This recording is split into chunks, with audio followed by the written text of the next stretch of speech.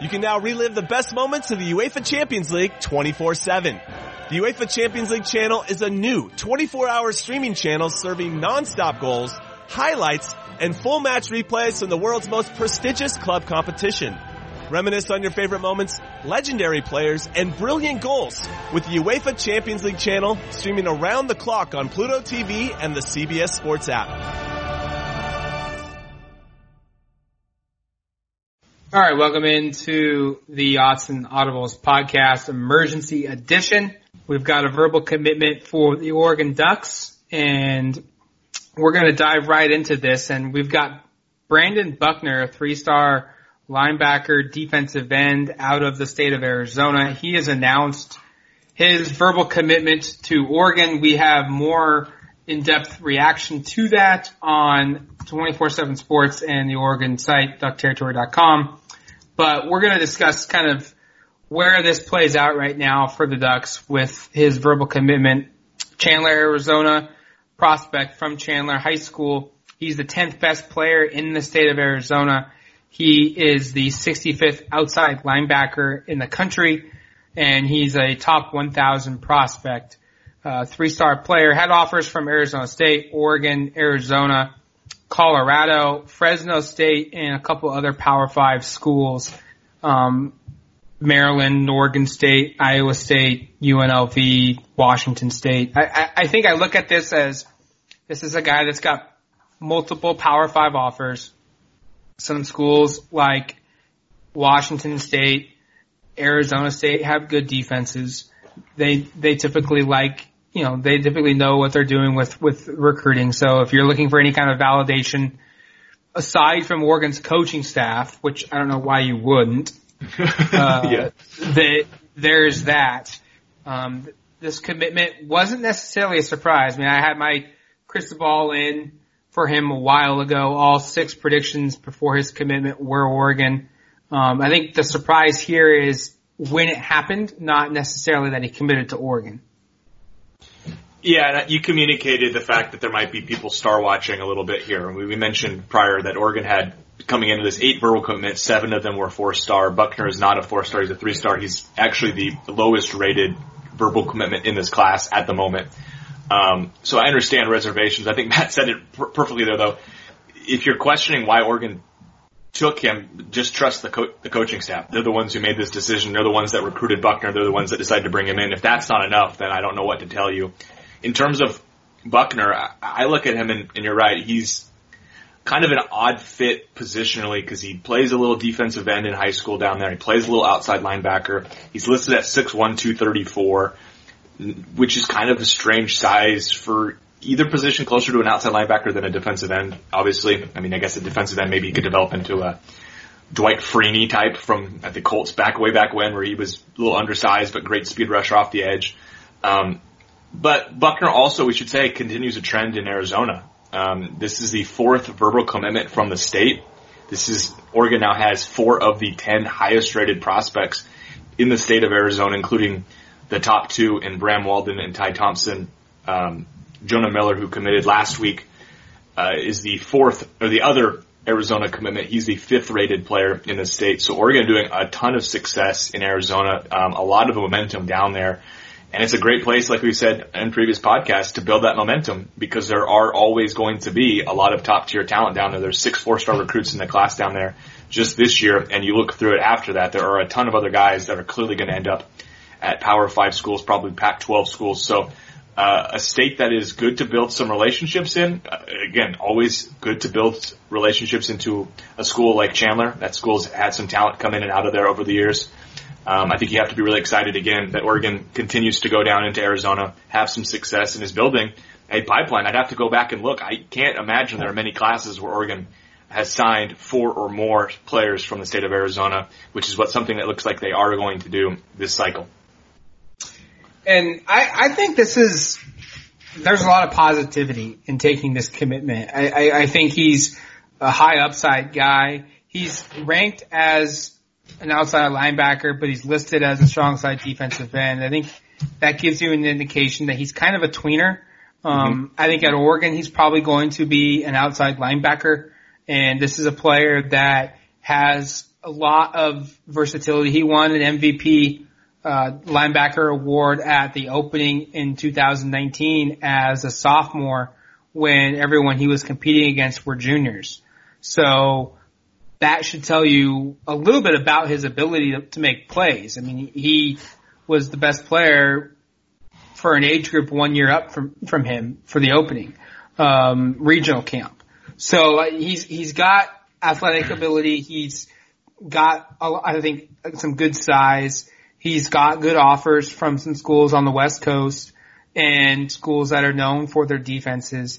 And he's another player from a state in which I truly believe that if any school, in particular Arizona or Arizona State, and it's kind of embarrassing that neither of those schools have been able to do this at all, ever. Yep, it is. But if any school could go into Arizona and kind of become the destination school in that state, you're going to get 4 or 5, 6 guys every single year that are high impact Pac-12 players. And Buckner is going to be just another one of those players that helps in that regard.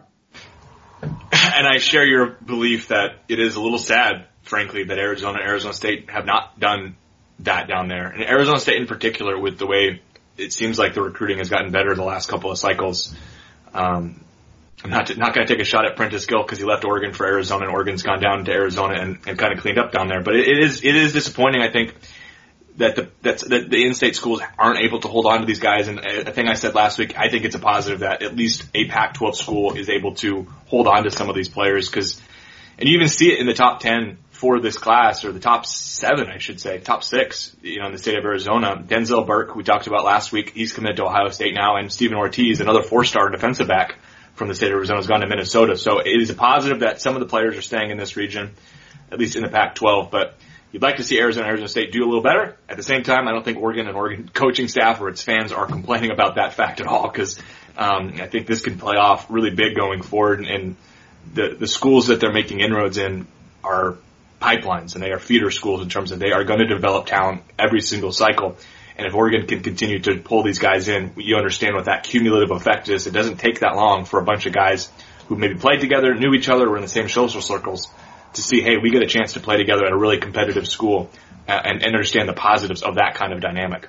I mean, we've seen it just 4 years ago in LA when Willie Taggart, Mario Cristobal, and some of the other coaching staff members of this team at Oregon currently, Joe Salavea, Keith Hayward, when they were brought in, they made it a point to go into SoCal and keep Thomas Graham, keep Diamante Lenore, keep Nick Pickett. Yeah.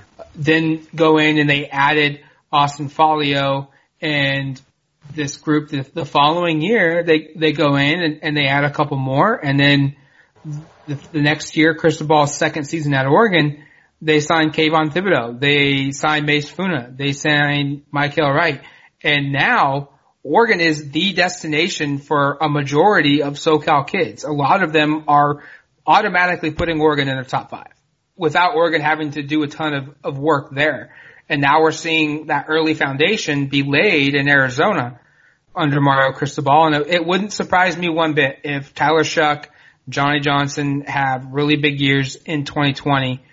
And then Shuck obviously has it continue and carry over into 2021, maybe even into 2022, that over that next couple of seasons, we see what's happening in SoCal pop up in Phoenix, where, that's a metropolitan area that produces 5 stars every year. It produces top 100 players every year. It produces top 250 players every year, multiple.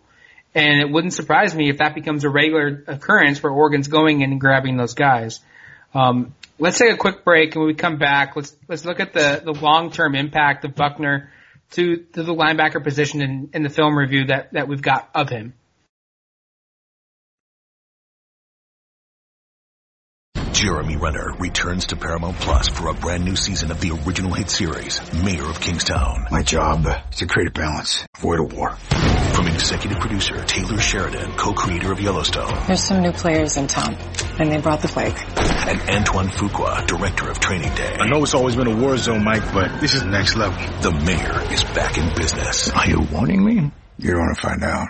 Mayor of Kingstown. New season streaming June 2nd, exclusively on Paramount Plus. You ready for this? Yeah. If is the most original and heartfelt movie in years. Magic like this comes around once in a lifetime. This Friday, experience it with your whole family. Can we do it again? If, rated PG.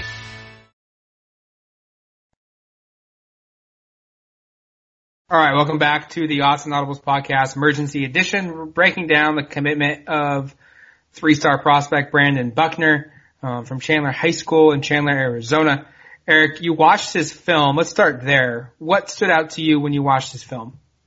He gets to the quarterback. He gets in the backfield a lot, and he's undersized. You look at him, he doesn't have a traditional build. I think if he was 6'5" and weighed 235 pounds, he'd probably be a high 4-star recruit that a lot of people would want. But the fact that he's 6'1", I think it kind of muddies the water a little bit because he is a little bit smaller, but he's very productive. You watch him, again, he's in the backfield all the time. He's, I think, really savvy in how he attacks the quarterback. I think he's got pretty good burst off the line of scrimmage, and you see him speed rush past some tackles sometimes because he is quicker than him. But when the tackle is up for the challenge, he shows the ability to use his feet to beat him, to use his hands to beat them, to get to the quarterback. But the general consensus I saw was just that he's a guy that lives in the backfield, which is why I look at him, and there is question about where he fits positionally going forward. I think he'd be a really good fit at that stud linebacker spot. I don't know if he's going to be ever big enough to play defensive end and put a hand down there. Maybe he's 6'1", 250 pounds. Is that the right size for that? It's probably not ideal size to play stud either, but I think you can make up for some of that height stuff off the edge. And why I think that position is great is it plays into his strengths, which is you just get him and tell him, hey, go after that quarterback. Find a way to get to the quarterback. Make some sacks, force some fumbles, force tough throws. That's where he excels. And so I think in Oregon's offense, he would be a great fit there, even though there's still, I think, some uncertainty of if he's an end or if he's an outside linebacker. I think outside linebacker, in that stud position in particular, would be a really good fit for Buckner's skill set. Now, depth chart-wise, I think outside linebacker is one area where I would think there's probably the biggest need because you've got a lot of defensive ends within the system. Yeah. Already, you signed a bunch in the 2020 class. There weren't a lot of outside linebackers, and while I will say there isn't a single senior on the roster that plays outside linebacker. There's not even a junior on this roster that plays outside linebacker. There certainly, though, could be an opportunity where an Adrian Jackson could go pro after this season. It wouldn't surprise me if Mace Funa is someone that goes pro after the 2021 season as a true junior. So there's certainly an opportunity and a need at the outside linebacker position if you're going to sign linebackers in this class.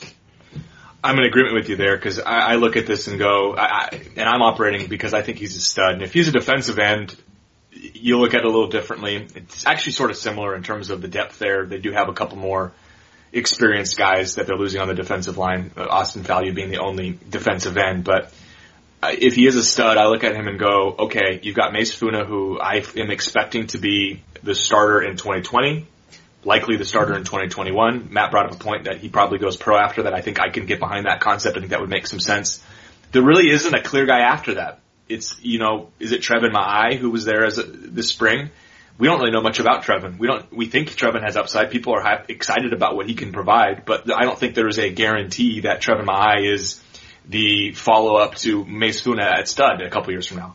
I don't think you can say the same thing even about an Adrian Jackson, who doesn't really play that stud spot, we should say. He's playing on the other outside linebacker spot. I don't think we can say that about an Andrew Johnson or an Andrew Fallu either, who are both outside linebackers, but are primarily playing the other spot. So there really isn't a ton of depth at that stud spot going forward, or really clarity past the next couple of seasons. So I look at Buckner and think, I'm not expecting he signs and he comes in and he starts and he's immediately a superstar.